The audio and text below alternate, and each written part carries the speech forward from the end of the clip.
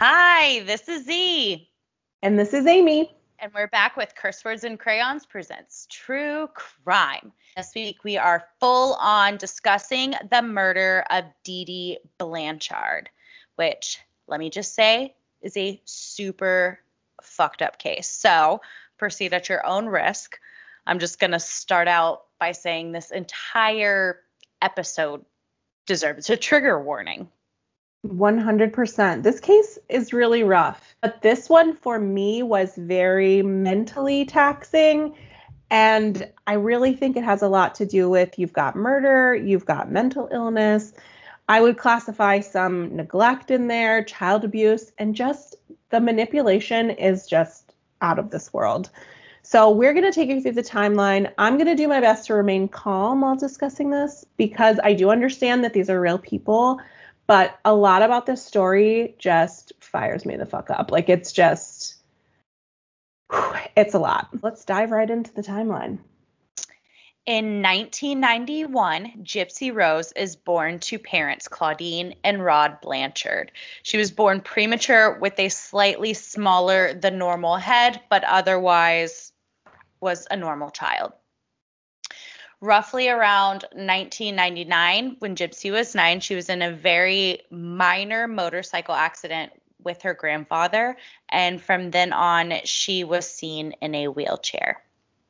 In 2005, Dee Dee and Gypsy moved into public housing. Previously, they'd lived with Dee Dee's family because Dee Dee's family had started to question her treatment of Gypsy. At that time, Hurricane Katrina came through and their apartment was completely flooded. They received assistance to relocate from Louisiana to Missouri in a house built by Habitat for Humanity. From then on, Gypsy's medical records were kept by her mother as her medical records would have been destroyed or damaged in said huge hurricane. Some of the earliest records that they could find in Springfield, Missouri, stated that she suffered from a range of chronic illnesses, all stemming from chromosomal defects, including muscular dystrophy, epilepsy, severe allergies, and asthma. Gypsy used a feeding tube and sometimes an oxygen tank. From 2005 to 2015, there were records stating that Gypsy was taken to Mercy Hospital, which is their local hospital, around 100 times.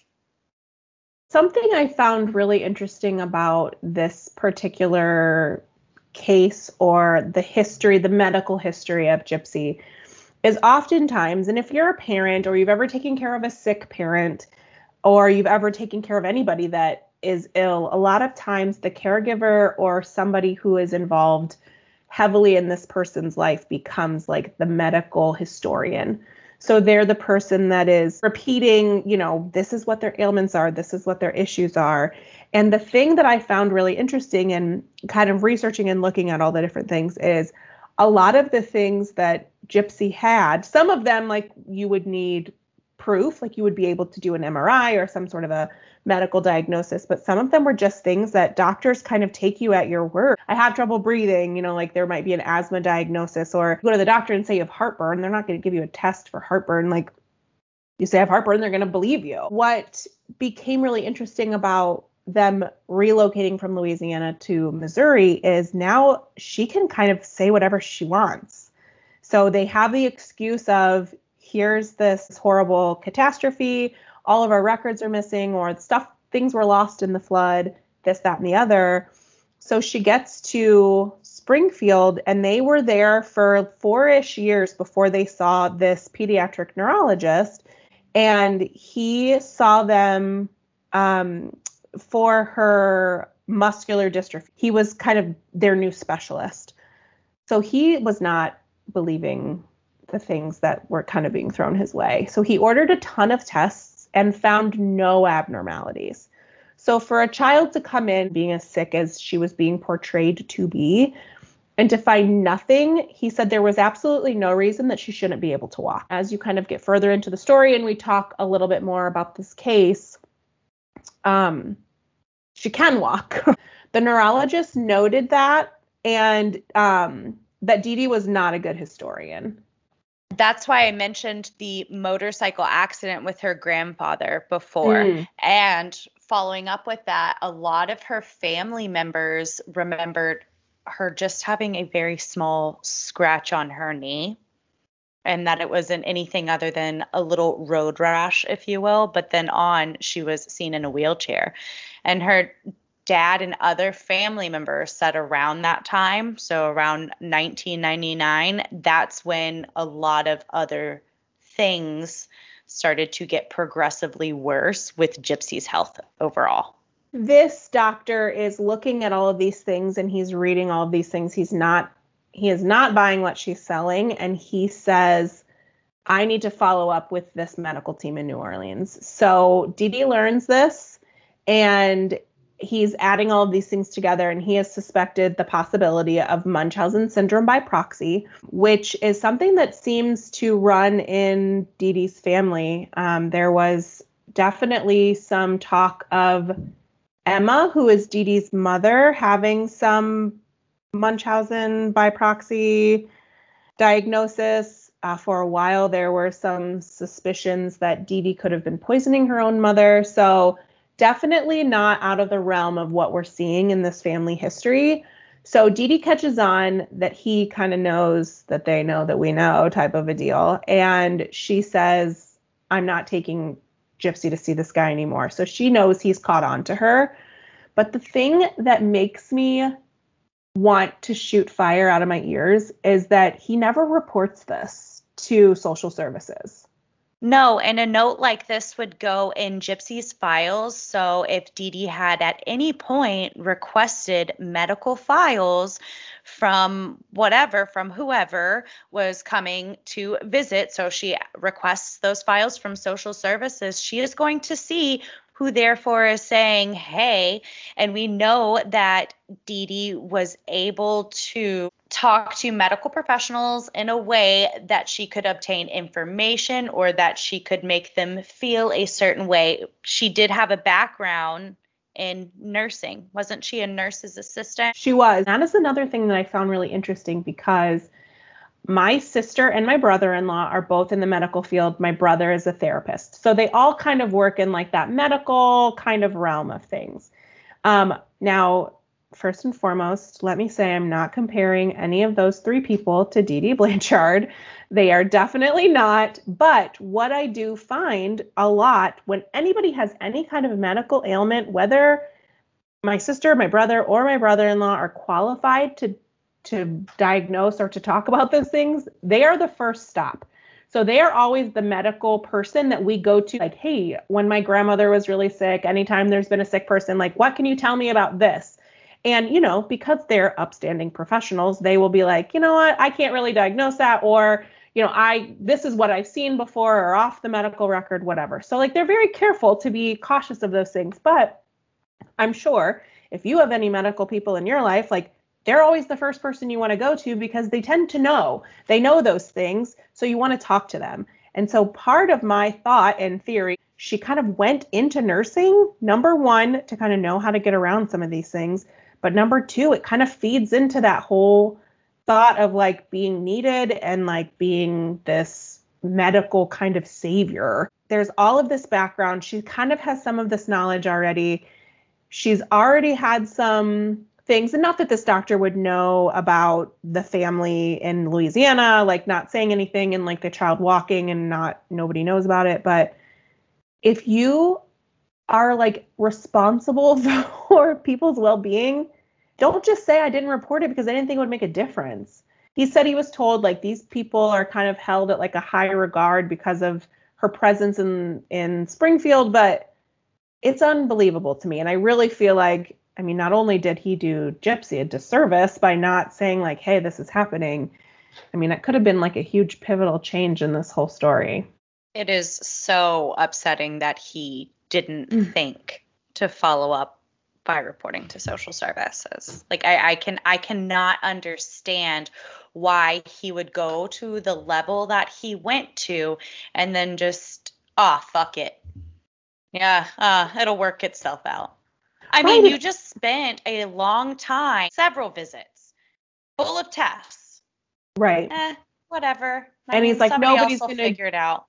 right, nobody's going to do anything about it. So I'm just not going to say anything about it. Where I don't know, maybe I'm just like a busybody, but I feel like I don't care if anybody's going to do anything about it. I feel like I need to be the one that says, this is not okay.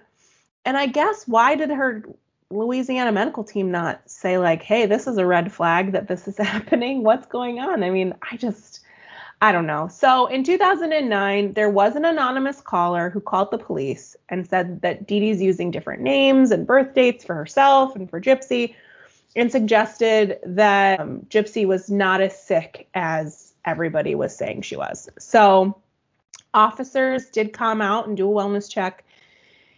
And Dee Dee's explanation was that she had to change that information because she was running from an abusive ex-husband. And without checking with her ex-husband and without talking to anybody else or doing any kind of research, they took her at her word. And they said that Gypsy seemed to genuinely be mentally handicapped, and the file was just closed. There's a lot happening with this family, and the system just kind of seems to be failing them over and over again. At this point in 2011, she's potentially 18 years old, like in reality, but she's still being portrayed as like a young child. And in February of 2011, she did make an escape attempt. So she met a man at a science fiction convention. So one thing that Dee Dee and Gypsy were really into was like sci-fi, Comic-Con type things. And they would do a lot of these like sci-fi circuits where they would go and meet characters and dress up and do all those things. So she had attended this conference with her mom. Obviously, they spent day, night, all the time together. Part of the ish with Munchausen by proxy is that you can't really ever let that person out of your sight because you have to be kind of controlling all of their medications, what they're taking, what they're not taking, all of those things. Gypsy had started communicating with a man online. When they met, she was wearing a blonde wig, no glasses, and she was walking. So this obviously would not have been in front of Dee Dee because Dee Dee, there's a lot of claims that say she was forbidding her to walk. Like that Gypsy claims that Dee Dee knew she could walk. And there were a lot of instances of kind of like very abusive, like you can't walk, you have to stay in your wheelchair type of thing. And one of his friends was present during that. And she had an ID that stated that she was older than 18. The friend of this man knew kind of who she was and brought her back to her mother because she's a disabled minor. And that did not go well with Dee Dee. I mean, Dee Dee did come in with paperwork saying that she was a minor. And the first time at the science fiction convention that they met, she was in a wheelchair. She was wearing glasses. She did act and seem every bit of the, illnesses that Dee Dee had told her to present herself as, insert X, Y, or Z, whatever. But when she met him at the hospital, that is when she was wearing a blonde wig, no glasses, was walking just fine. I guess they just didn't think it added up. Also, this dude's in his 30s. So either way, even if she is 18, he's in his 30s. That's a little much for me on the age range. I mean, yeah, that's a lot, especially when the first instance that they met, she was dressed childlike, acting more childlike, presenting herself in a younger manner overall. Right. The men that she is attracting are definitely not like, number one, dudes you want to bring home to your parents. And number two, like there's a lot of issues. There's a lot of other things going on. I don't know much about this 30-year-old man, but if a person approaches you and is like in a wheelchair, being portrayed as a disabled child, and you're like, I'm still cool with this, let's go on a date or let's meet up. Like, dude's a predator. It's now, a year later, she's still continuing to use the internet in secret. So Dee Dee finds out about this 30-year-old dude, and she's like, nope. She smashes the computer and the cell phones. She gets rid of all of their stuff. And according to Gypsy, she's then chained to her bed for 2 weeks.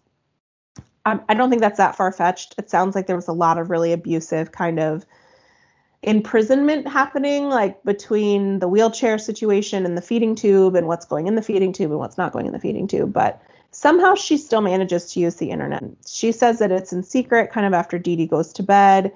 But a neighbor of hers had been using some like Christian dating site, and Gypsy had heard about this dating site and then started to, use it to find guys. So she met this man named Nicholas Godejohn, and he's actually from Wisconsin, but, he has some mental health / disability issues happening as well. He has a diagnosis of autism, specifically Asperger's, and they enter a relationship in October, according to Facebook record. But she had several Facebook accounts that she was utilizing, and their relationship happened primarily online. They were living in different states, but for the next 2.5 years, they were conversing online through text until the murder took place, which is going to be 2.5 years later. So in March of 2005 is actually when Gypsy and Nick meet for the very first time. They are hoping at this meetup in person that Dee Dee will end up liking Nick, and that she will allow Gypsy and Nick to date. Gypsy had mailed Godejohn $800. Literally put it in an envelope, put a stamp on it, put it through the post office. I just can't. Anyway, so she mailed him $800 for him to travel to Springfield to meet her mother. Right. This was all happening at a local movie theater to see the premiere of Disney's Cinderella.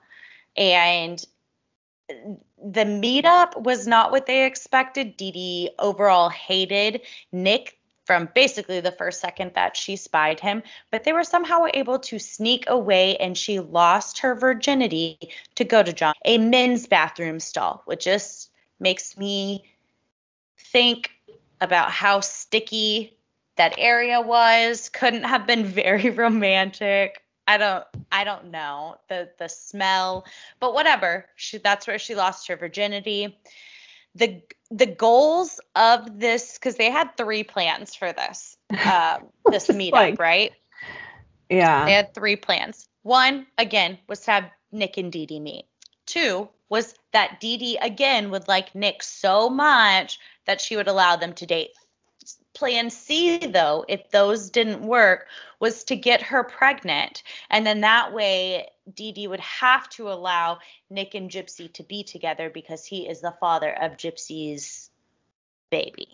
She even went as far as stealing baby clothes from Walmart during shopping trips with her mother. Like going forward after that, that was like their literal plan. Anyways, after this whole movie theater encounter, Dee Dee punished Gypsy. It was after that day, according to Gypsy, that she decided Dee Dee had to die.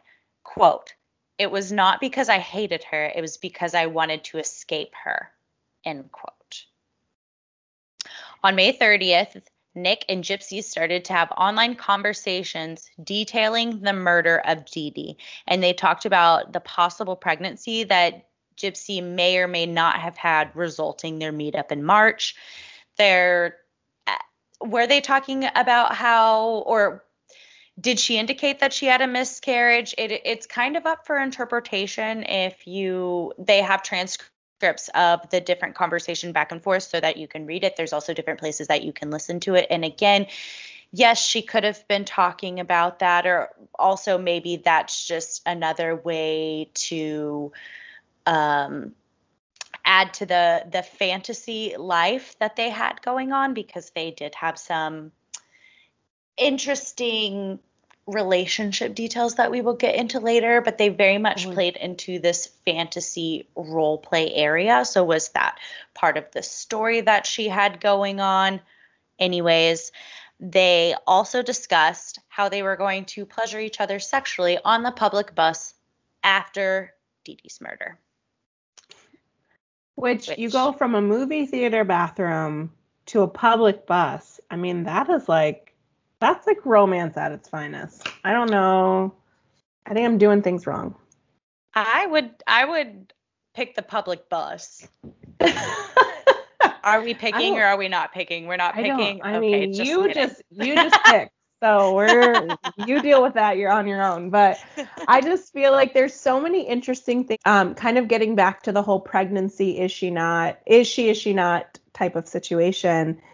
It seems very historical. You know, when Dee Dee got pregnant with Gypsy, it was very much like a, oh, whoops, now I'm pregnant type of a situation. Are we at the beginning of history repeating itself? Like another, Gypsy's had all these things happening to her, and now she's saying, I don't know if she was pregnant or not. We don't have any proof, and I didn't find any information otherwise, but is this, and I can like trap a man, like that's the way to go. But can you imagine how well that was going to go with Dee Dee if she was pregnant? Like, that's not going to be just like, oh, you come on and live here. This is fine. Yeah, I don't know why she thought that conversation was going, or why that situation panned out in her fantasy world. Like, I don't see how that would happen.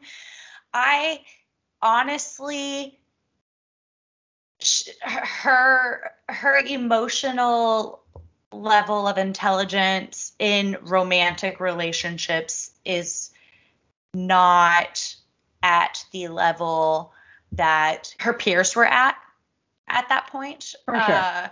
So I could see how she could have possibly been exaggerating in order to, I could see her trapping a man. I could see her trying it like that. I could. Right. She had been manipulated against her whole life. She had been taught very well how to lie, how to play up different things. Oh, we're going to this doctor, because there were certain doctors and certain diagnoses throughout the year that Gypsy would have had to play along in some way, shape, or form.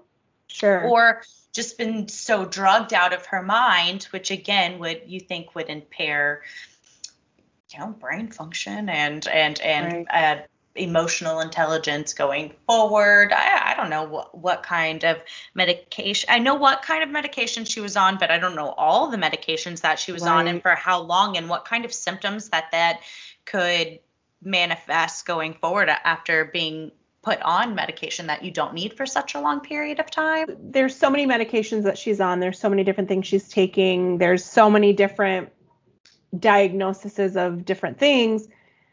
And with prolonged exposure to medication that we don't know if you need or not, I don't know what the long-term mental effects are on that, what happens to your immune system. To be taking this for your whole life, and now you're at least 18, that's a long time. And when she was 7 when all of this kind of started, really kind of kicking up, it's a lot of years to be having unneeded and unnecessary treatments and medications and feeding tubes and all of that. And that was the 30th that they have this online conversation talking about the murder, talking about how they're going to sex each other up on the public bus after the murder. Amazing. All of that wonderful stuff. On the 6th, Gypsy straight up asks Nick if she can have sex with someone else after the murder. A man she met online, right before they left town. And Nick, he says, yeah, that's fine. He just wants to be around to make sure everything's okay. Everything goes well. Yeah. Okay, fine. I mean, that's their relationship. Okay. He said yes. So, whatever. On the 8th, Gypsy tells Nick that Dee Dee made her sleep outside on the porch. And this is just showing that she had so many conversations with him over the years about the things that Dee Dee had done to her. So she had manipulated Nick, and again, this is my personal opinion, but she had manipulated Nick in a way that she had learned to manipulate people from her mother firsthand. She saw her mom doing this. She used those same kind of techniques on Nick in order to get him to want to step in, to feel that hero complex, to say yes to coming to rescue her from this terrible situation that she's in, because she probably doesn't see another way out of it. But also, you know, she doesn't want to get her hands dirty, or she can't bring herself to do it herself. So she has built up over the years this story to Nick. I'm not saying that it's not all true stuff, but she has again told Nick all of these things, because at this point they've been dating for 2.5 years. The next day, on June 9th, Nick arrives in Springfield, and they plan the murder for later that evening in the wee hours of the morning on the 10th, because Nick's like running low on cash. The money that Gypsy gave him to come out there to murder her mother wasn't substantial, so they had to do the murder that night. That way they could steal money from Dee Dee in order to cover another night at the hotel and to get back home. So on the 10th, when he got confirmation that Dee Dee was asleep, Nick went to the Blanchard's house, where Gypsy gave him a knife and some duct tape. I feel like it was Hello Kitty duct tape. No, it was not. Gypsy then went to hide in the bathroom with her hands over her ears while Godejohn stabbed Dee Dee to death. There were 17 stab wounds, and Dee Dee was almost decapitated. Then, to cap the night off, Gypsy and Godejohn have sex immediately following, which is just fucking nasty. Like, get out of there. Get out of there. Oh, then they cleaned up afterwards. I mean, how considerate of you. There's so many things that are wrong with this whole case and with the happenings of this, but to have sex with your boyfriend who, I mean, yeah, you've been together for 2 years, but like you literally just met this person and he just killed your mother, and there's like blood, and this in itself could probably be its own psychological like podcast episode. Like there's just so much that's happening in this whole the whole situation, but then like this is how you end that evening. I don't know. I mean, like, why, like you said, why are you not running as far as you can away from this place? I just think there's a difference between liking some pain with your pleasure and having all of that be consensual, but being turned on by murder or to be able to perform sex, any type of sexual act immediately after following something like that, to me means, yeah, you've got some things that aren't, I mean, that's just not. So that night they clean up, like you said, and they go to stay overnight at the motel that Nicholas is staying at in Springfield before catching a bus to his home in Big Bend, Wisconsin. The plan is that Gypsy is going missing, and she's essentially going off to kind of start this new life, and, you know, everything is going to work out from here on out for her. This is where, I mean, I know we said at the beginning, like, trigger warning, but trigger warning for real. So that afternoon, a pair of disturbing posts appeared on Dee Dee's Facebook page, but all kind of stemmed from one, like, status update. Now, I know Facebook makes me sound like an old person. Like, I don't think they do status updates anymore, but like that, you know, you could have like Dee Dee Blanchard is wherever. So on her page, it said, "That bitch is dead." And that was the first message. So of course people see this and they're like, this is not how Dee Dee Blanchard talks. Like this seems out of the ordinary. So people start messaging and wondering, has their page been hacked? Has something happened? So then a second message came on, and it's kind of what prompted people to say, like, definitely this is not normal. Something is happening.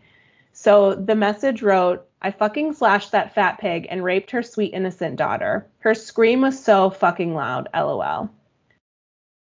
So Gypsy said that she urged Godejohn to post the updates to ensure that Dee Dee's body would be found. Like, there's a lot of things that she did to make sure that this would be like a missing situation. But then she says she's doing things because she couldn't stand the thought of her mom just being there. And, you know, it could have taken months to find her if nobody knew where she was.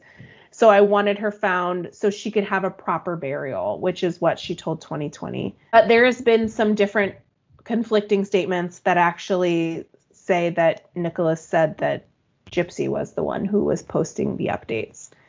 To me, if I'm giving like my personal armchair detective thought on it, it's that this is like a cry for attention, just like what we've seen that her entire life.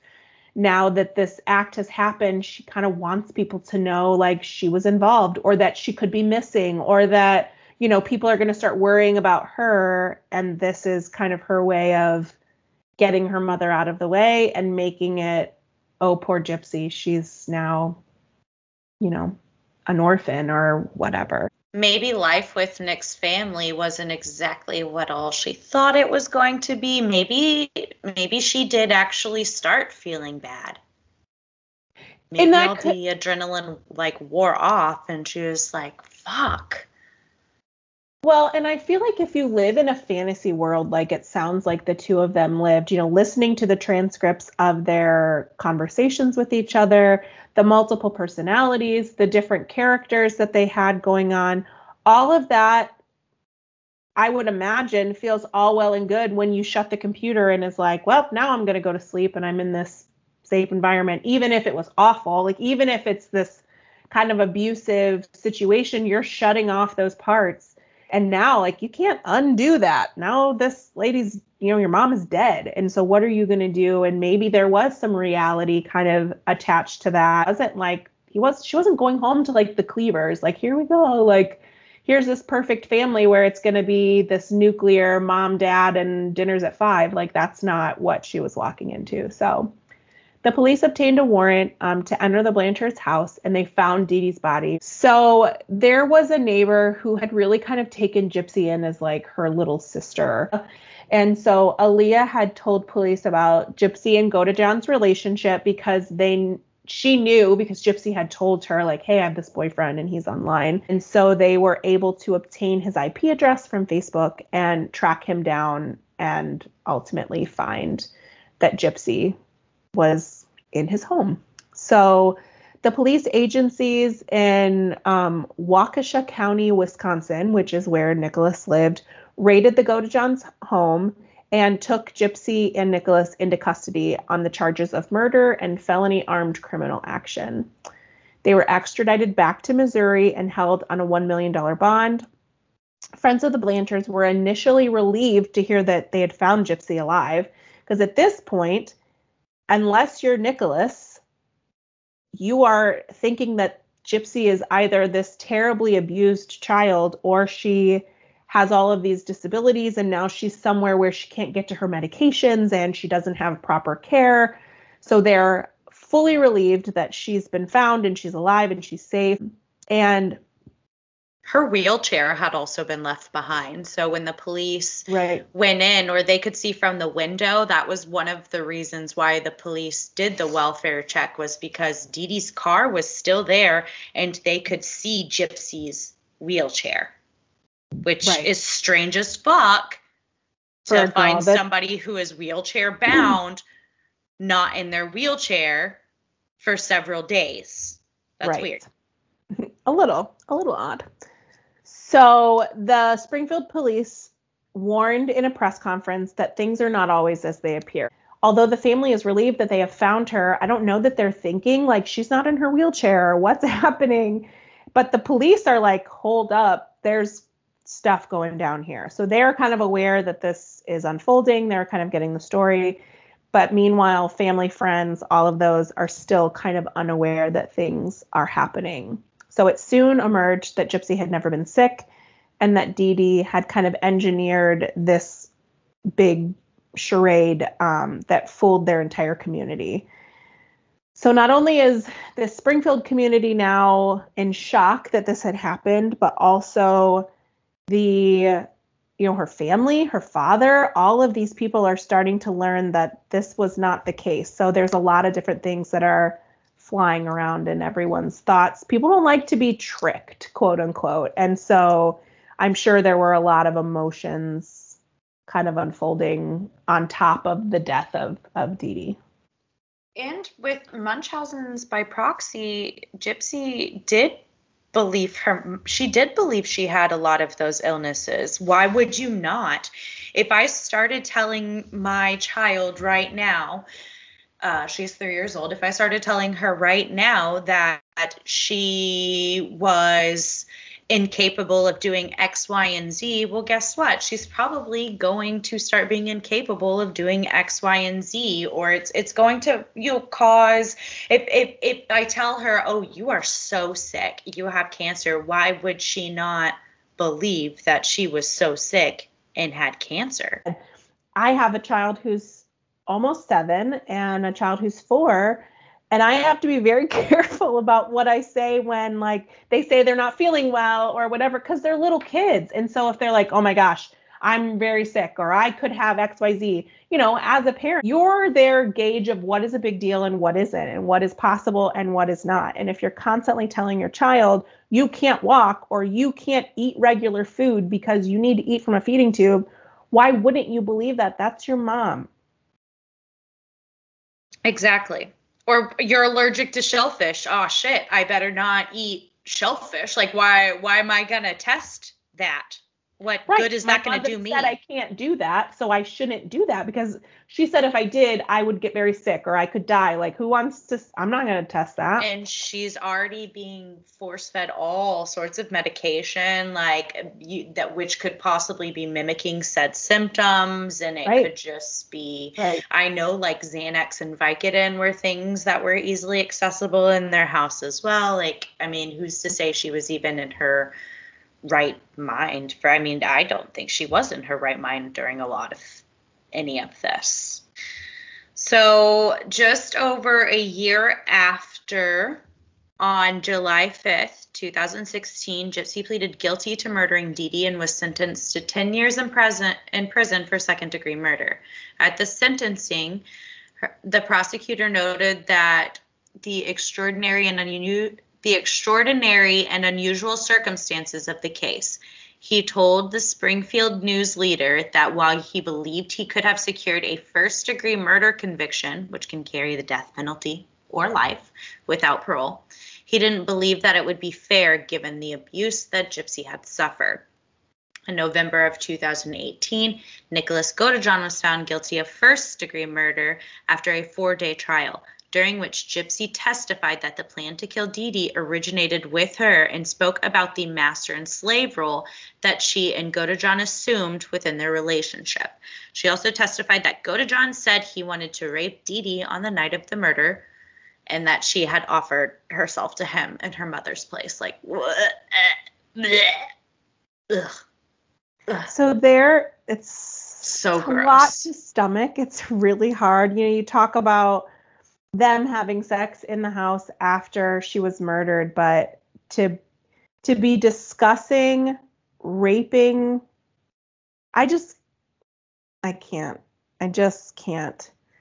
But I do know that when he was being questioned, one of the police officers asked him, "Did you rape her after you murdered her?" And his response was like, "Well, I thought about it, but I didn't." Which, number one, to me makes me feel like you're telling the truth, because what a fucking horrible answer. But number two, why are you thinking about like that? There, again, we head into psychological kind of territory. So much to unwrap in the plan that, like, I mean, what was carried out and what wasn't. But to discuss that and just kind of be, well, I mean, I thought about it. It's like, it's not like what you want for dinner. Like, that's like.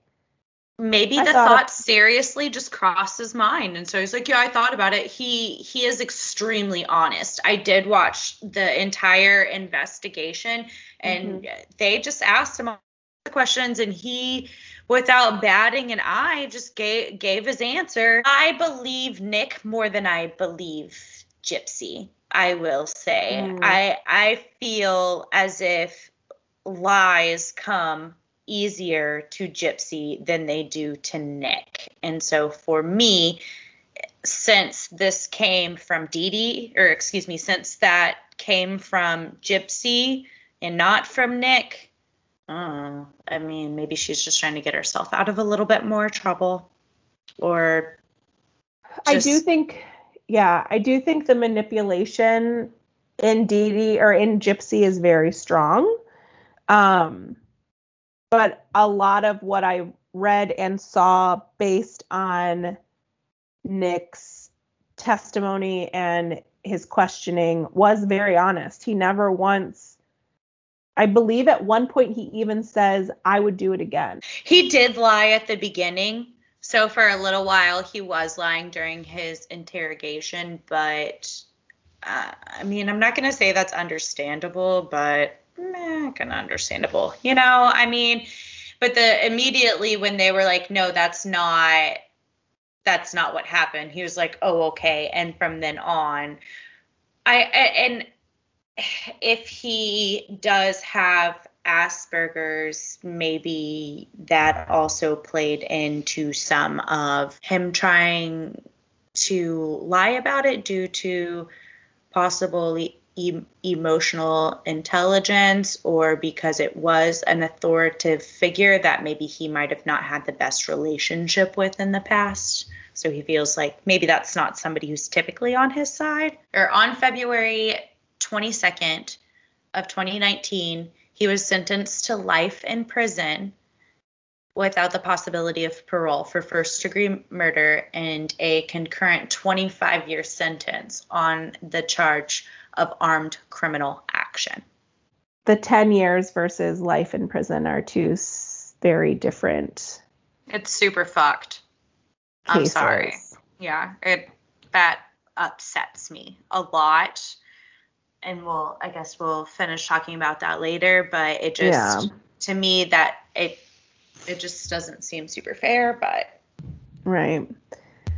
So that brings us to the end of our timeline. Now, there are several things that we're really going to kind of dive into that have to do with this case that kind of are all a recipe for what happened and what went wrong. And the first kind of topic or things is really just kind of the medical side of things and how doctors really did have a lot of concerns. Medical tests had often shown inconclusive or contradictory results, resulting in Gypsy's diagnoses. But Dee Dee would just stop seeing those doctors who questioned her daughter's ailments. And many caregivers also went along with what Dee Dee wanted because the nurse training that we had talked about previously. So she was able to accurately describe symptoms, and she oftentimes gave Gypsy medication to mimic certain conditions. When they went through her house, they even found different books. One that Rod Blanchard said stuck out to him, the ex-husband, that stuck out to him that they saw was called Leukemia for Dummies. So she was reading up on all of these different ailments and conditions as well in order to give more accurate symptoms, in order to use the correct verbiage for things, to make herself sound more educated. She also went through multiple surgeries, including procedures on her eyes, the removal of her salivary glands. Her teeth started rotting, perhaps due to medications or neglect or missing those glands. They were at least partially pulled out. I think I heard the entire all of her top teeth were pulled. Yes. And so she had a lot of unnecessary surgeries. However, as Amy stated earlier, they were surgeries that were very easy to get if you knew the things to say, because they were hard to test.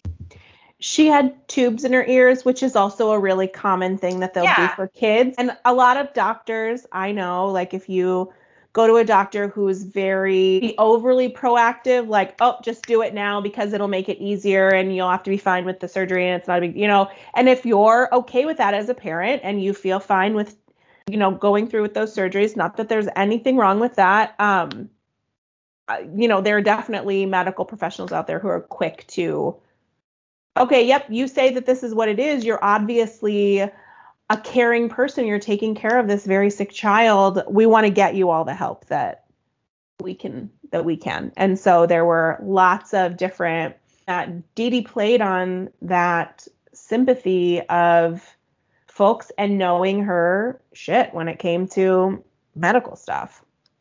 And so when somebody questioned them, they just went somewhere else. Right. Which, how is that even?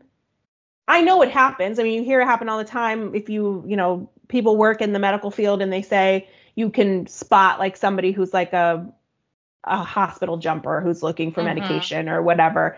But to need all of those records as a child who's, very sick, I just don't understand how she's just jumping from place to place to place to place to place.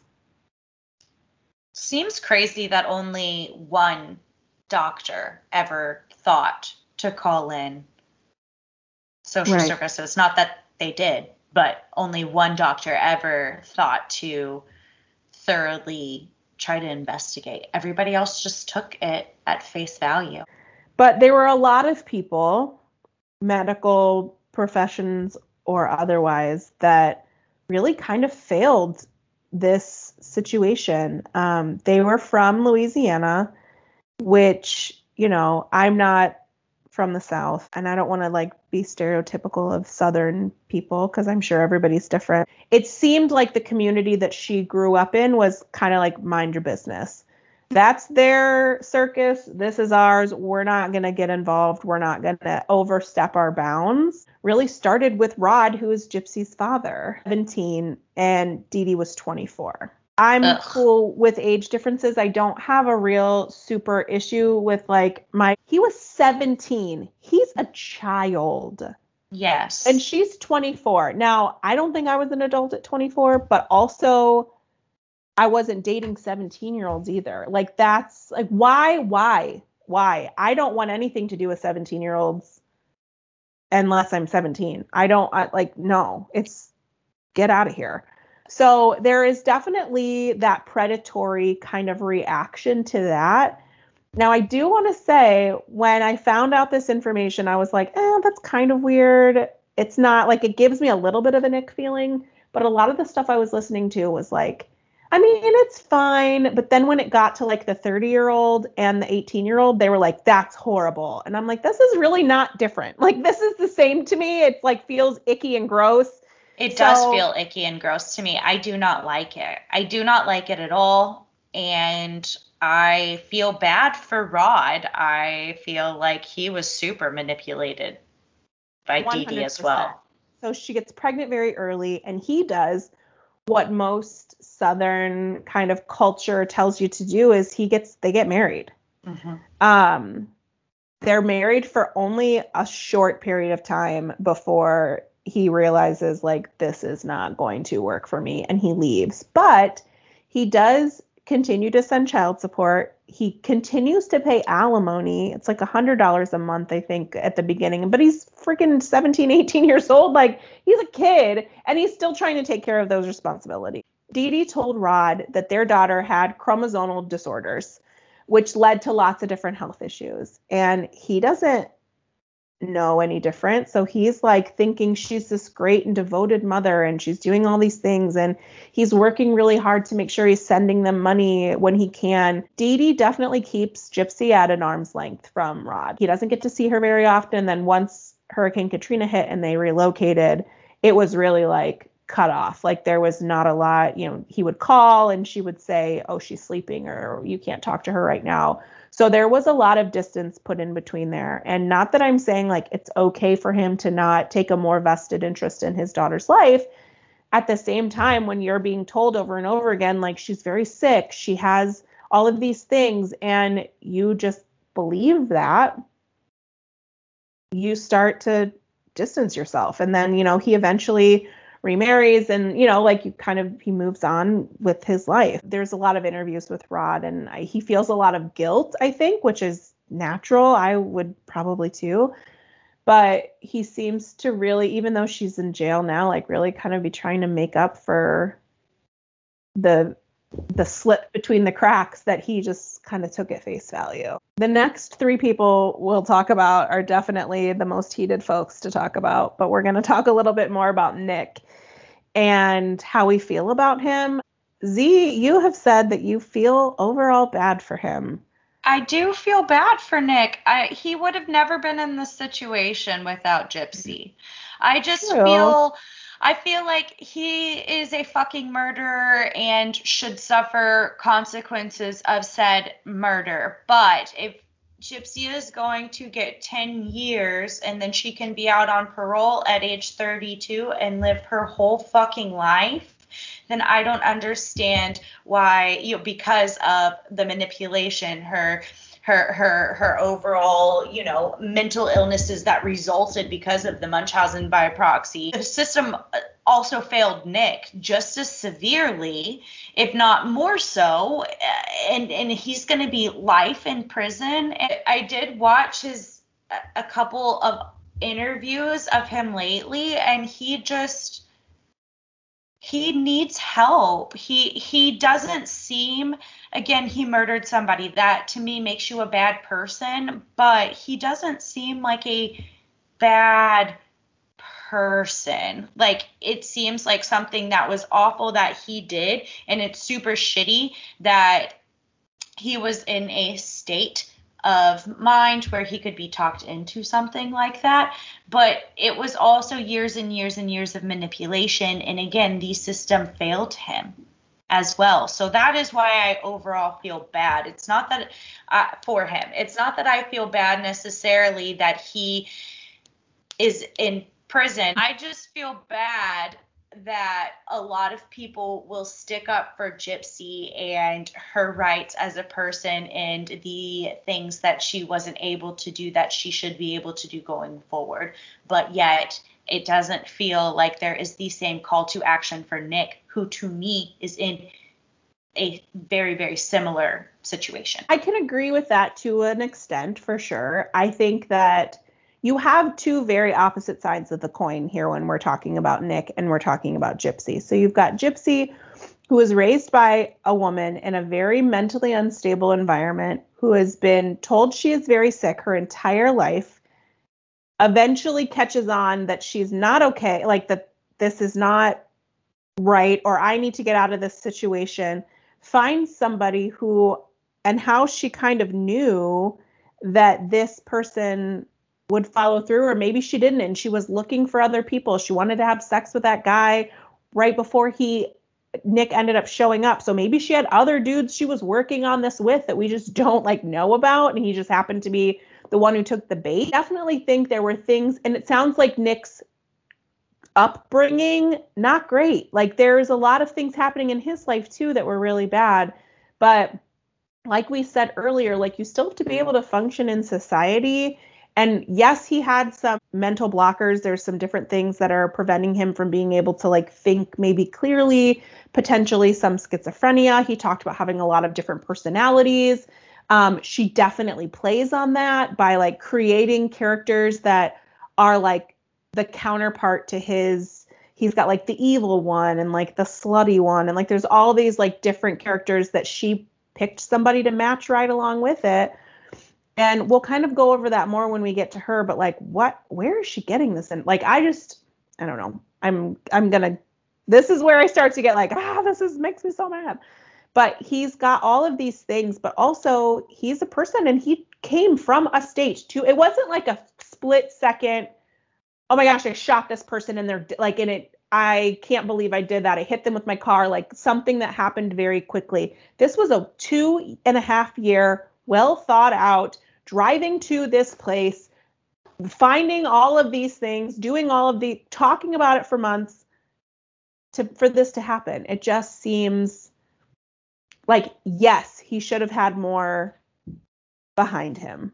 but also like you gotta be able to say like this is right and this is wrong, and he just wasn't able to do that.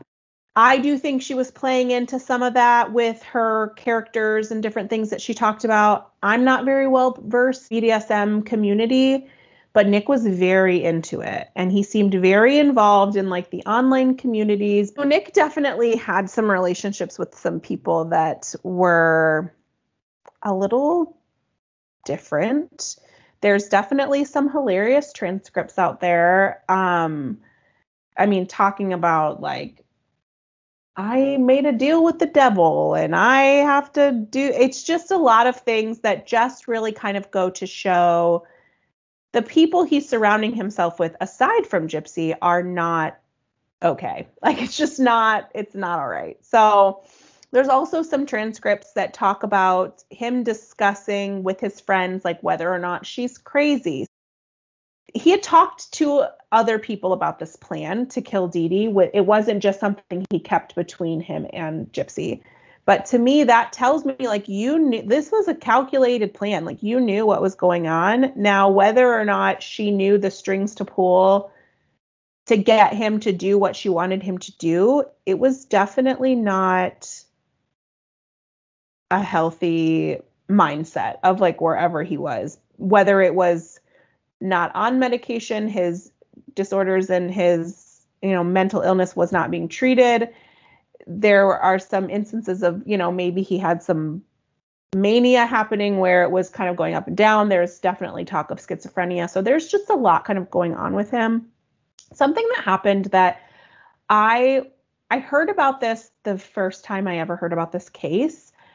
And I still to this day am baffled by the story. And I really want to talk to the manager of this McDonald's because I don't understand what is happening. And I'm assuming you've heard the McDonald's story. So for those of you who are unaware of the McDonald's story, this occurred he's dating Gypsy at this time. So this is not something that happened a long time ago that, oh, wow, that was a weird period of my life. Like this is like a current kind of thing that's going on. So he had pleaded no contest to disorderly conduct for allegedly viewing pornography on his laptop at a McDonald's and touching himself inappropriately. I believe the term that they used was fondling himself for 9 hours. It was 8 hours, Amy. Get your shit together. Sorry, 8 hours. I mean, all right, it was only Same 8. Thing. Okay, it's fine. It's fine. 8 hours. He also had a knife in his pocket, which was just huge like a fun knife. fact. Right, like a not normal knife to just be carrying around. I just feel like having a knife that close to your possibly erect genitals is not a situation I would put myself in as a male. So that's an interesting decision. But also, I have so many questions. Okay, so now we know about the knife. I knew about the knife. Nobody said anything to you for 9 hours? Like, can you imagine like taking your kid in there to get a Happy Meal and it's like, oh, don't mind that guy in the corner. Like, what? 9 hours and nobody like punched this guy out or called the police? It's fucking weird. Like, maybe he'll stop. We'll just let it go. It's very weird that it went on for 8 hours. I mean, if somebody had said 2, I could have been like, I don't know, maybe it was 2 p.m. Okay, right. Maybe it was quiet. There wasn't a lot happening. Did he order food while he was there? Like, I need to know these questions. And how did that conversation go? Like, you're a 15, 16-year-old kid working at McDonald's, and you're like, excuse me, boss. There's this. What's happening? Like, I'm like, what? It is a really... And who watches peculiar 8 hours of porn? Yeah.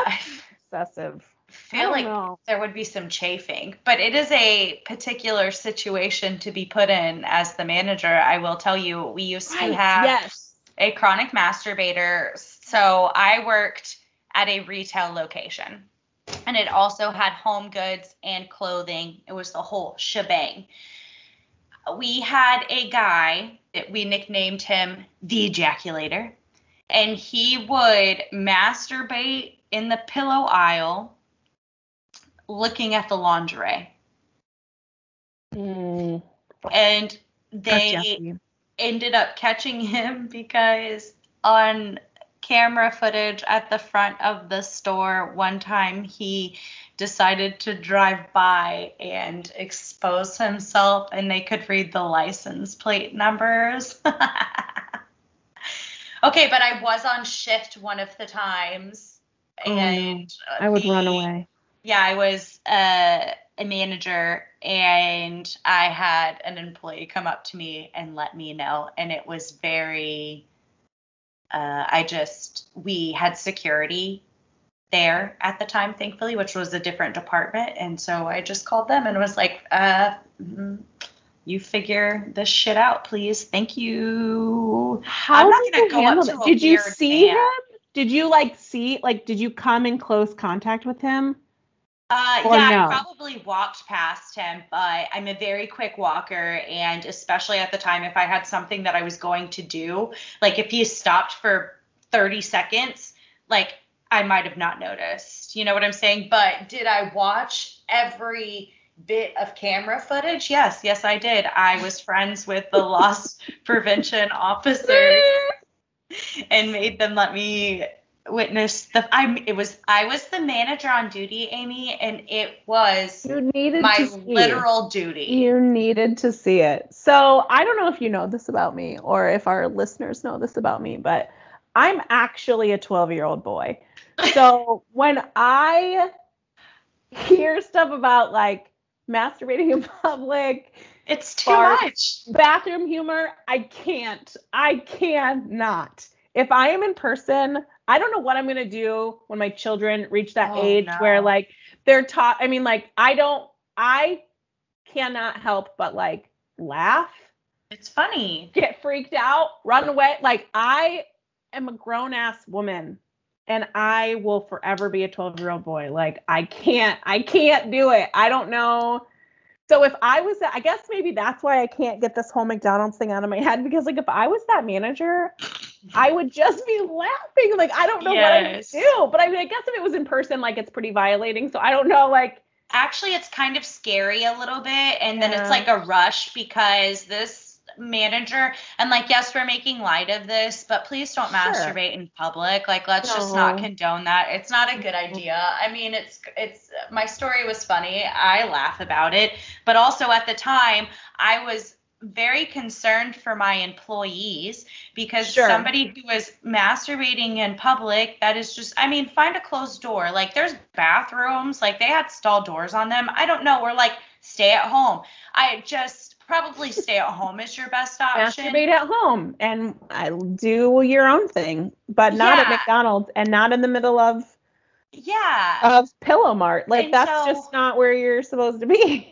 that store manager was honestly probably a little scared, or the manager that was on was probably a little younger, maybe not underqualified, but maybe not the most experienced person. Who knows? Maybe it was the store manager, but I bet that they were a little, if not a lot, concerned about the safety of their employees. Well, and I don't know if that's really covered in the McDonald's like employee handbook. It So is what not are you gonna covered. do? Like, It what do just, you do? Excuse you, me, sir, can you stop? Like, I don't you know. call the police. And if they, but that's what I don't understand is like, Yeah, you call the okay, hour police. one, call the cops. Like, why are we Yeah, still letting this yeah. happen? Not 8 hours later. It just doesn't make sense. So a lot to wrap up in Nick Godejohn. There's just a lot of things about him that are odd and different. But, you know, when you've got one side of the coin, we got Gypsy on the other side. There's a lot to unpack there too. I heard this on a podcast, but I actually knew this fact. So it made me feel really cool. So um, Gypsy Rose Blanchard is like her full name. And if you are a Broadway person or you're a musical fan, the musical Gypsy is about a girl who she's like a stripper essentially. And so it's about the girl, it's the story itself is about Rose, who is her mother, but she's like the ultimate like dance mom. Like she's like you're now like Aurora's dance mom. Like this would be you if Aurora was like a 25-year-old stripper, which she's not, and she's not going to be. But so the situations are very different. Obviously, you've got this dance mom, but she's very like, it's very dance mom-esque. And so you've got these two parallels where you've got Gypsy Blanchard, whose mother is very involved, overbearing, controls everything. And there's no like proof that she was named after Gypsy, but I mean, I don't know how she couldn't be. But it's interesting, the parallels, because I mean, that's some foreshadowing if I ever did see any. But very interesting, I thought. Agreed. Did you know that Nick was not the only dude that she met online? She met several men online. I know we talked about the man that she was going to sleep with. Then she also continued to have conversations online with Sci-Fi Convention dude. But she was like, it is a known fact that there were more people than that, specifically men in their 30s and 40s, when at the time she was 23 ish when her mom died. Yeah. So ish. Which, shame on you, 30s and 40-year-old men.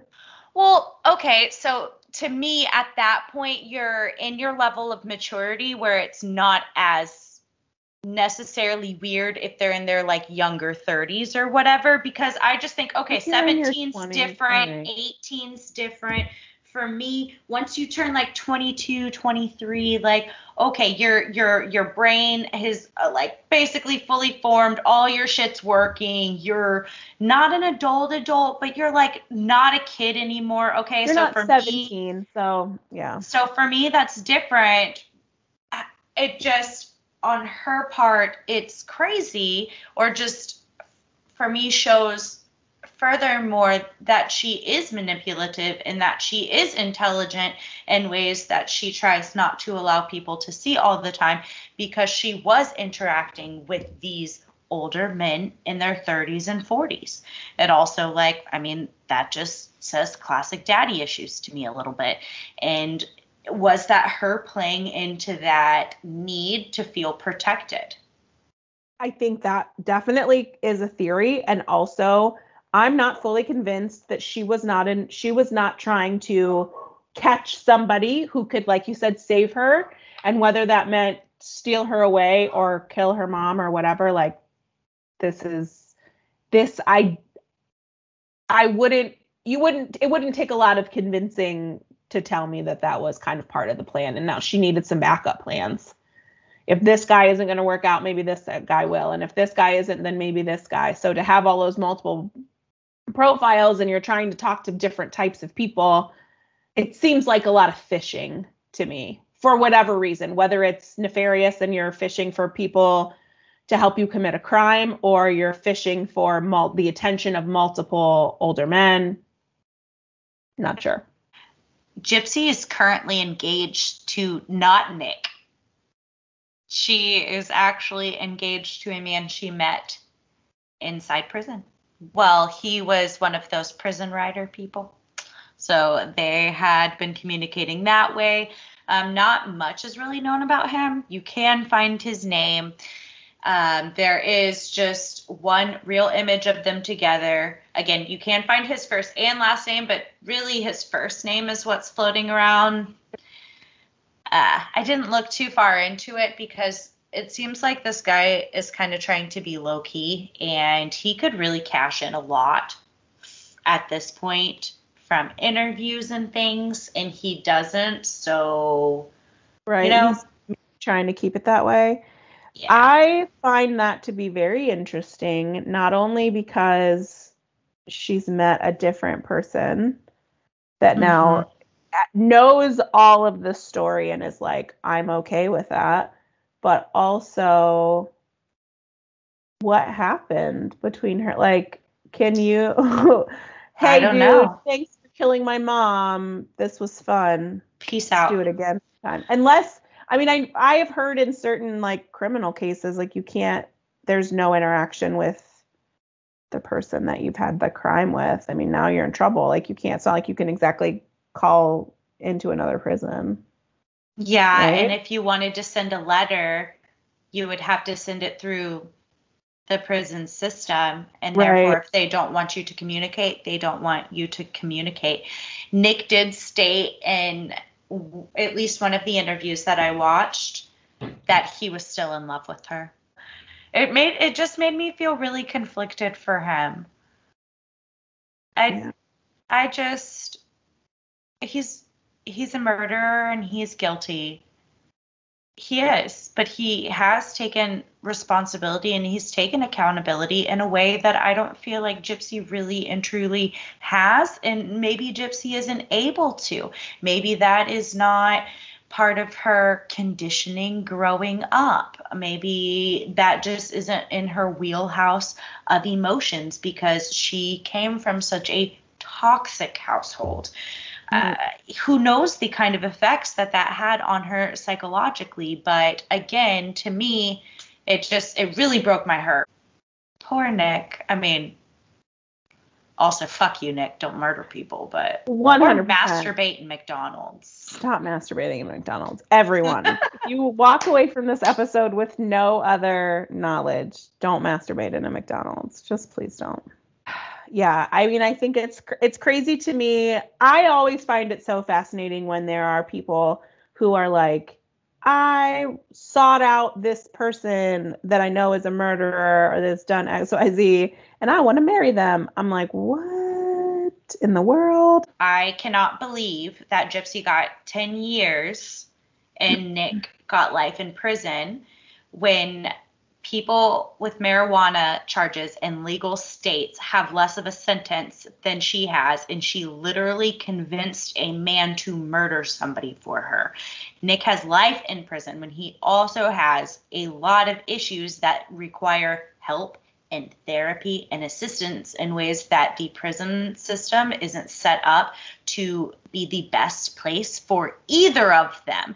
So if we're going to allow Gypsy's everything in life and the circumstances that she was dealt and that she had to live through, if we're going to allow that to influence our opinion on her sentencing and to lessen her charges, then again, I don't understand why that same logic isn't met with him.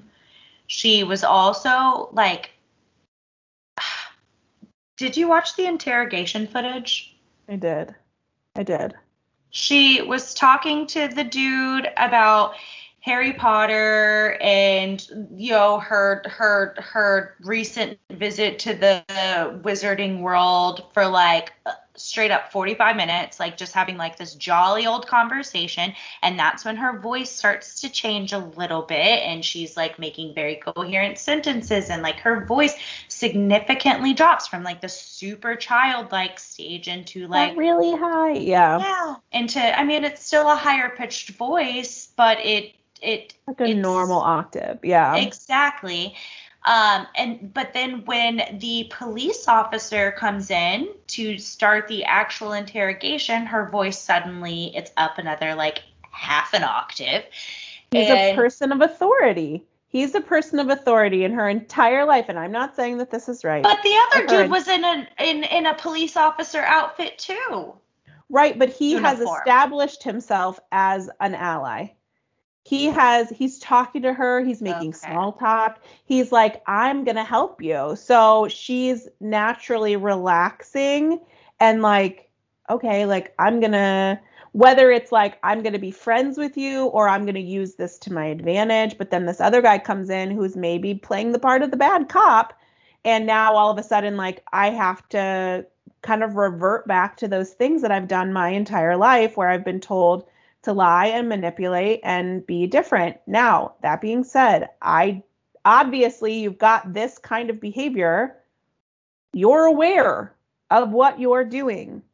It might be a learned response. It might be a defense mechanism. There are a lot of different things, but when we look at their sentencing, I feel like there's a lot of things that I don't think is super fair about that. Number one, Nicholas is a male.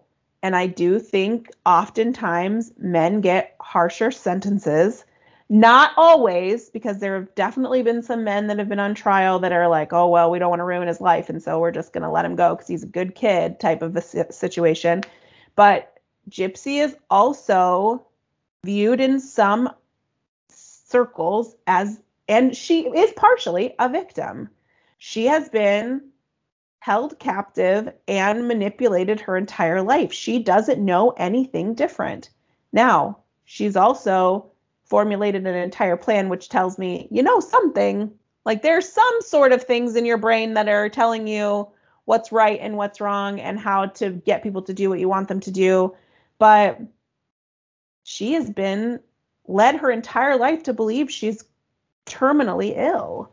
And that I don't know what that does to somebody's psyche. I mean, obviously makes them kill their parents. Like, I don't know, but after years and years of being taught how to abuse somebody and showing like violent influence on others, I just can't believe that in 2023 she could possibly be walking out on parole. To me, that just doesn't exactly add up. And I am not saying that it's fair, and I am not saying that it's right or that I think 10 years is enough time. I also don't think that either of them are in the right facility. Yes, it is not where you need to be. Yes, you are a criminal. Yes, you murdered somebody. I get that. But like there are mental barriers at play here that need to be addressed. And yes, they murdered somebody, but I don't know that I would classify either of them as violent. I know that sounds real dumb to say. They murdered somebody pretty violently, but also like that's a different kind of violent. I don't know. Yeah, the lying was very bad on her part during the interrogation at first, for sure. She literally referred to her mother in the past tense several times before the cop was like, yo, your mom's dead, so let's talk about that. And then she was all, what do you mean? Like, you literally just referred to her in the past tense multiple times before this like grand freak out. So you'd already trapped yourself in this lie. Yes, agreed. And also when she was talking to family, like even like during the trial, when they finally, it was still very like, what's happening? I don't know what's going on. I don't know what's happening, until she finally realizes like jig is up. Like everybody knows what's happening. So, we wouldn't be able to talk about the murder of Dee Dee Blanchard without talking a little bit about Dee Dee Blanchard here, and giving a little bit of a backstory on her. So Dee Dee was actually, which if you look, you can find old pictures of her. She's not like classically like beautiful, but she was a beauty queen. Like girl had some style and grace like in her day. So she was definitely she definitely used that to her advantage. I did not watch the HBO documentary because I do not have HBO and I'm a poor person and I'm not going to pay for it. Oh, but you should have told me. You could have borrowed my HBO account. Don't say that out loud. If HBO hears you, you got to just text me that shit, man. Oh, shit. HBO, no. Don't. But yeah, so I didn't watch that, but I was able to kind of like get a hold of clips of it and like I saw different things. So I mean, I understand the gist of it. I listened to True Crime Obsessed podcast and they did like a kind of a play-by-play of the documentary. But when people found out she was dead, people didn't have a lot of really nice things to say about her. It was kind of like, oh, I mean, not surprising. Like it was just kind of crazy. And her brothers and sisters, yeah, her family straight up dogged her after her death. Like during the Mommy Dear and Dearest, which was very good. I very much liked it. They straight up were like, yeah, no, she wasn't a good person. Her stepmother disclosed that she thought that Dee Dee was poisoning her with Roundup. Literally, when Dee Dee left, all of a sudden, homegirl's like able to do cartwheels and backflips in the living room for Right. company. Like everything all of a sudden is fine. She had written and like opened accounts and written bad checks in her like dad's name or her uncle's name or her grandfather's name or maybe all of the above. I remember it was male family members specifically. Right. I don't know why that stuck out to me. It just kind of did. I mean, I feel like she has a definite thing with men, and then any man that wanted to kind of come in contact with Gypsy, it was very aggressive, hard stop. Like there was never going to be any kind of anything. So she took care of her mother before her mother passed away. We talked a little bit about that, and many people speculate that she starved her to death. So her mother was very sick. They are suspecting that she was withholding food from her, which is another tactic that they talk about her doing with Gypsy as well, which was part of where the feeding tube came in. She was able to kind of control when Gypsy ate, when she didn't eat, what she ate, how much she ate, like all of those things. So there are also a lot of accounts told by the family that they believe that Emma had Munchausen's by proxy as well. Didn't Dee Dee have some weird procedures that were done too? Mm-hmm. Okay, so maybe that was also Munchausen's by proxy. Right. It all kind of stumbles from the same tree. You know, there's a lot of family abuse happening, and it's this cyclical, situation. And the mom, there are some accounts of the mom like stealing clothing and things from laundromats. Like there's all these things that just kind of set Dee Dee up for not the best kind of foot forward in life. So we talked about bad checks. She's written some bad checks. She's done a lot of things that are not so great. There was some poisoning. So when you watch, and I know we talk later a little bit about The Act, that was the Hulu show.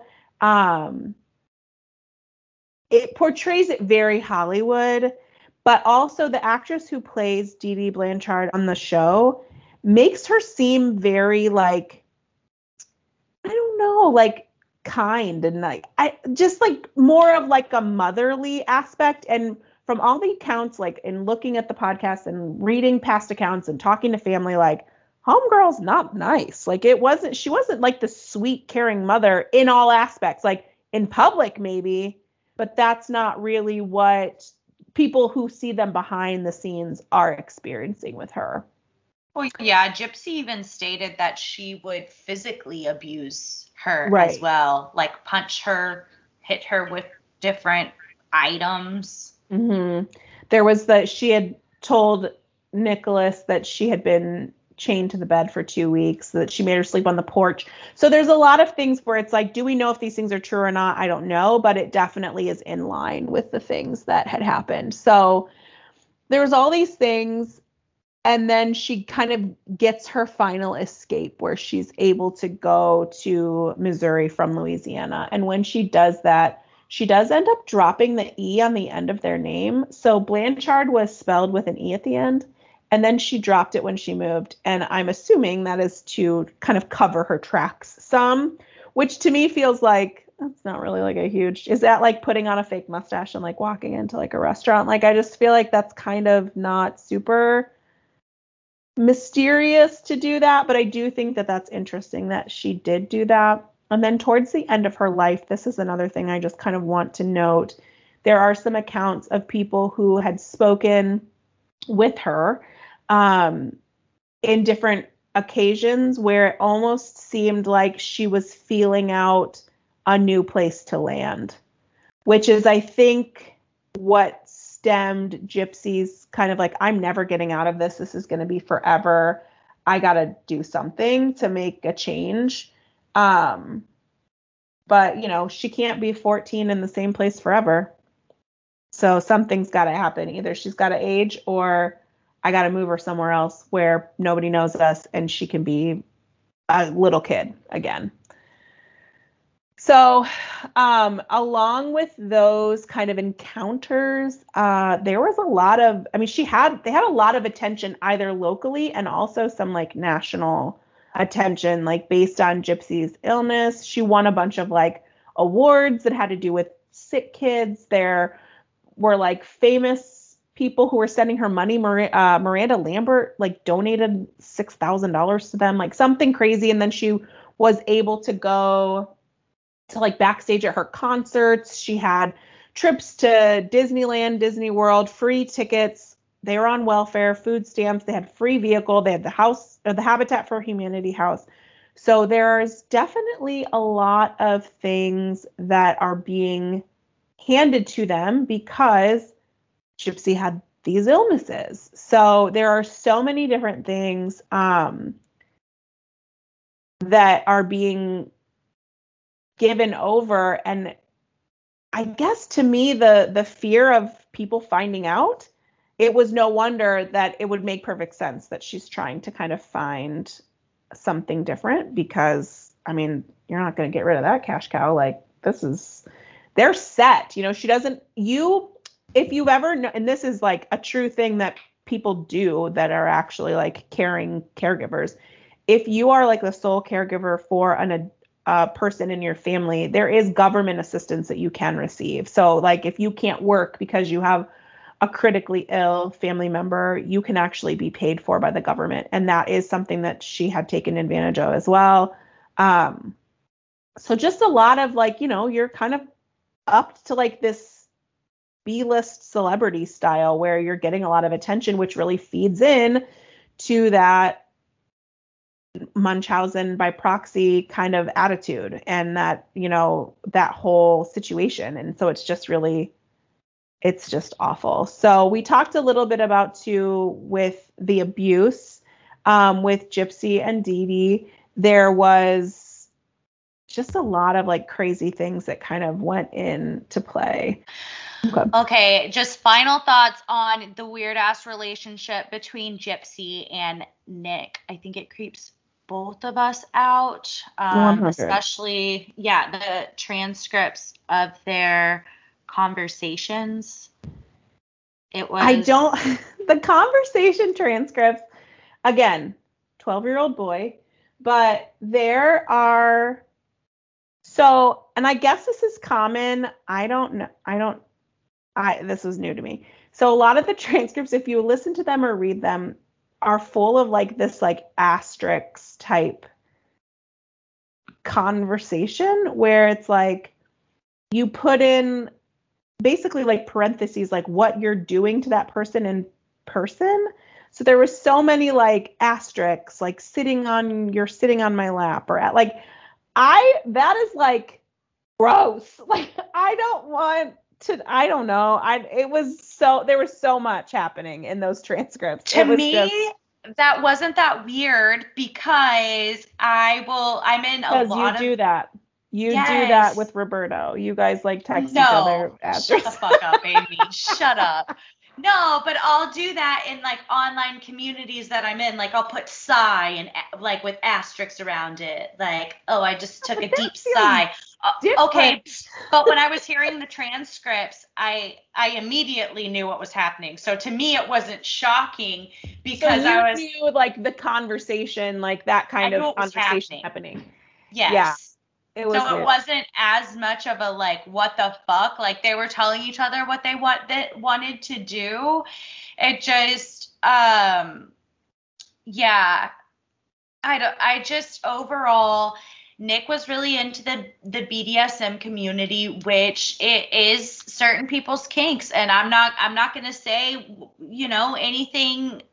It's not necessarily mine necessarily, but if that's yours, that's yours. And that's cool. That's fine. As long as it's in a consensual relationship. It seems as if Gypsy was a willing partner, or at least a pretend willing participant. Was that to further manipulate him, to get in on that, because she knew, oh, Nick really likes this, so if I play more into this, I'm going to be more desirable to him. I 100% think so. I think that Gypsy manipulated the ever living shit out of him.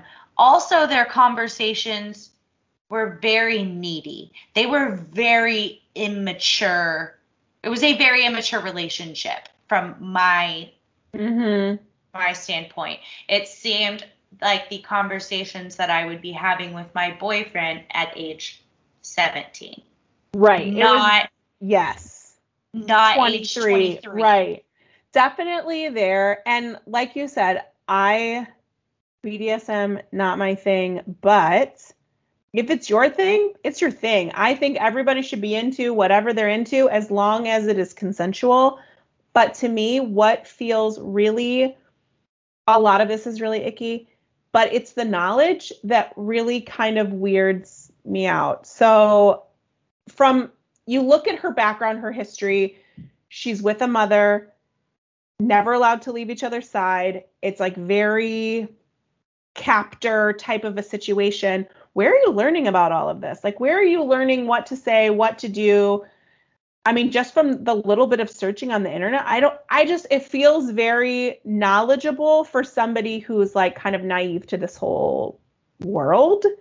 Maybe she's learning it from Nick. Maybe she's getting that in, like maybe he's kind of grooming or teaching her to do these things. But for somebody who's like never been to school, is having to hide her computer. So it's not like she's just like hanging out in the living room, like Googling BDSM while her mom's like watching TV.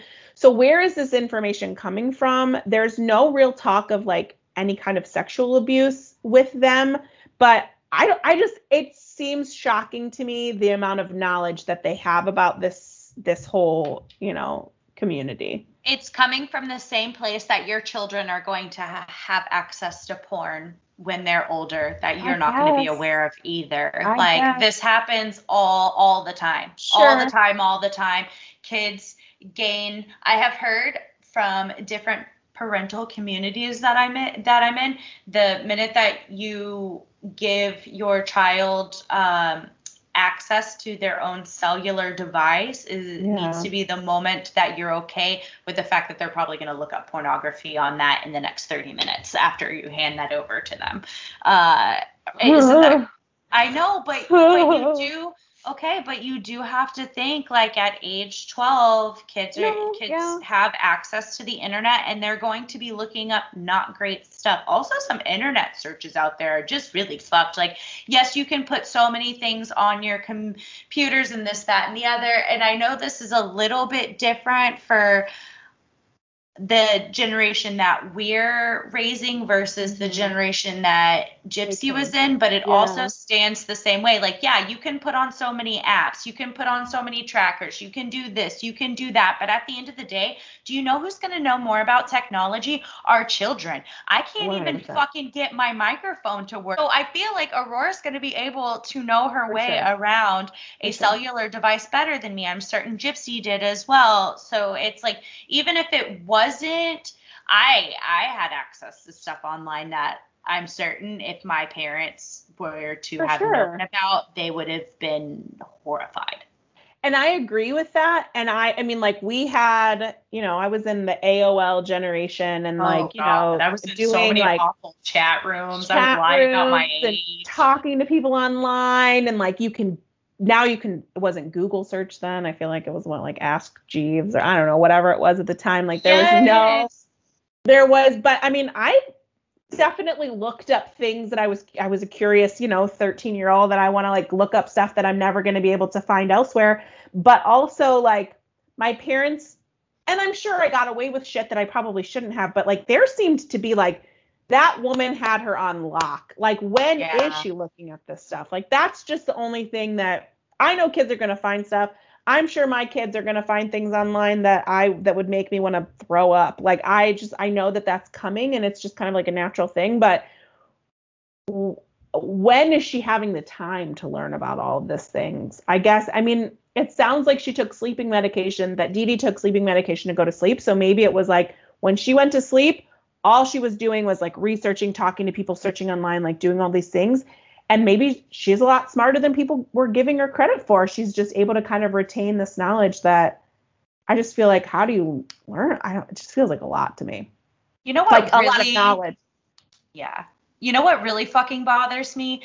Why didn't Gypsy just poison her mom? Like, why didn't she just, like, give her too many sleeping pills? Like, why didn't she? So they stabbed her because she thought that that would be better for her mother, that would be easier.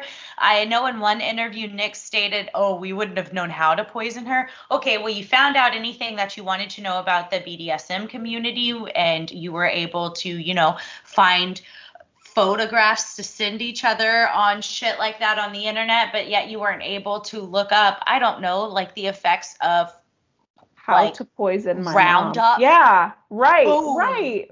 Playing Well, the I OT's mean, own game. Or like they have medication in the house. How easy. and a lot of it, yeah. Like a shit ton of it that is available to her all the time. Like it just really bothers me that they stabbed her to death instead of just, we have had this conversation, and Amy and I have, and if I had to murder my husband, I would poison him. I just feel like that is the way. I know they say that that's how women kill people. Whatever. I'll play into that stereotype. If I'm going to murder you, I'm going to poison you. Roberto, are you hearing this? I just want him to he probably already knows, because if it's anything like Chris and I, I'm like, I'm going to tell you how I'm going to kill you if that's going to happen. So let's just talk about it. But stabbing is it's slow. It's not a quick, like, I mean, even, right, messy, even, could you shoot? I don't want to plan anybody's murder, but like there are other ways you could do it that would make it look, or at least attempt to look, like an accident. Should have stabbed her in the back. It's just yucky. The stabbing, I can't with the stabbing. But hey, what did you think about the act? So, okay. The act was like my first introduction to this case. So it was the very first thing I saw. Originally, when I saw it, I was like, yeah, I like this. Like, this is a good story. Like, a good story. It's a scary story. It's, you know, it's kind of thrillery. It's right up the alley of like the shit I like to watch. So I'm like, this is interesting. It's interesting to me. Reading into the case and really, like, after our homework episode, looking into more things, I like it less and less for what it is with this case. If I looked at the act and there was no truth behind it, like it. It's fine. I think it's, you know, it's a decent show, whatever. But in the context of this case, no bueno. I'm not a fan. What about you? The teeth really traumatized me. I'm very scared of dentists.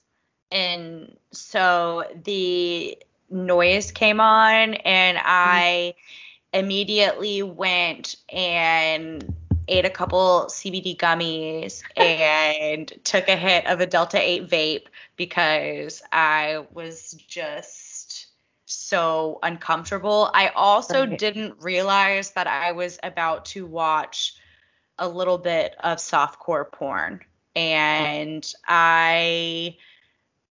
because I was unaware and because it is not my typical casual watch on a Wednesday with the door open and my child walking around. Oh, hey.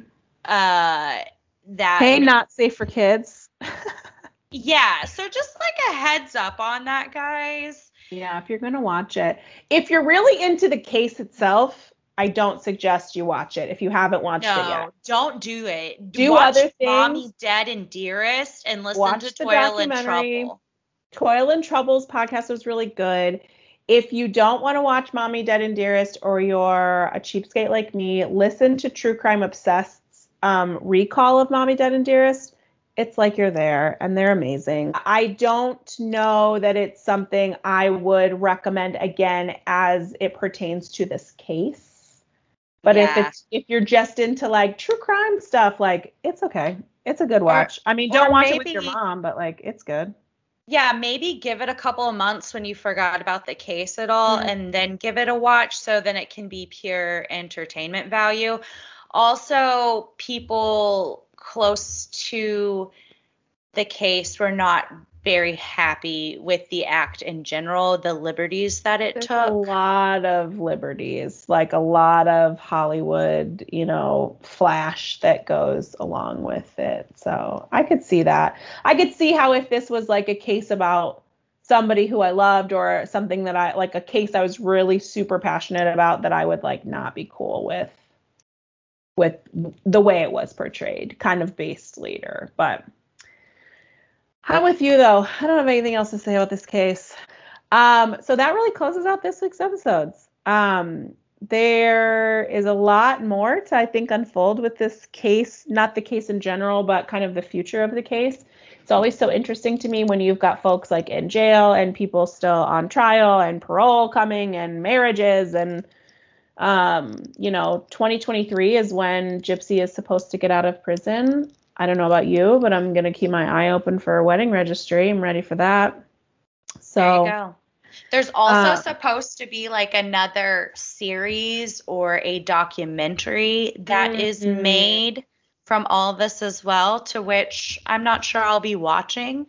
However, that does mean that there will be more to consume out there soon. Right. So if this is your bag, kind of keep your eyes open for something new. As always, come hang out with us on Instagram.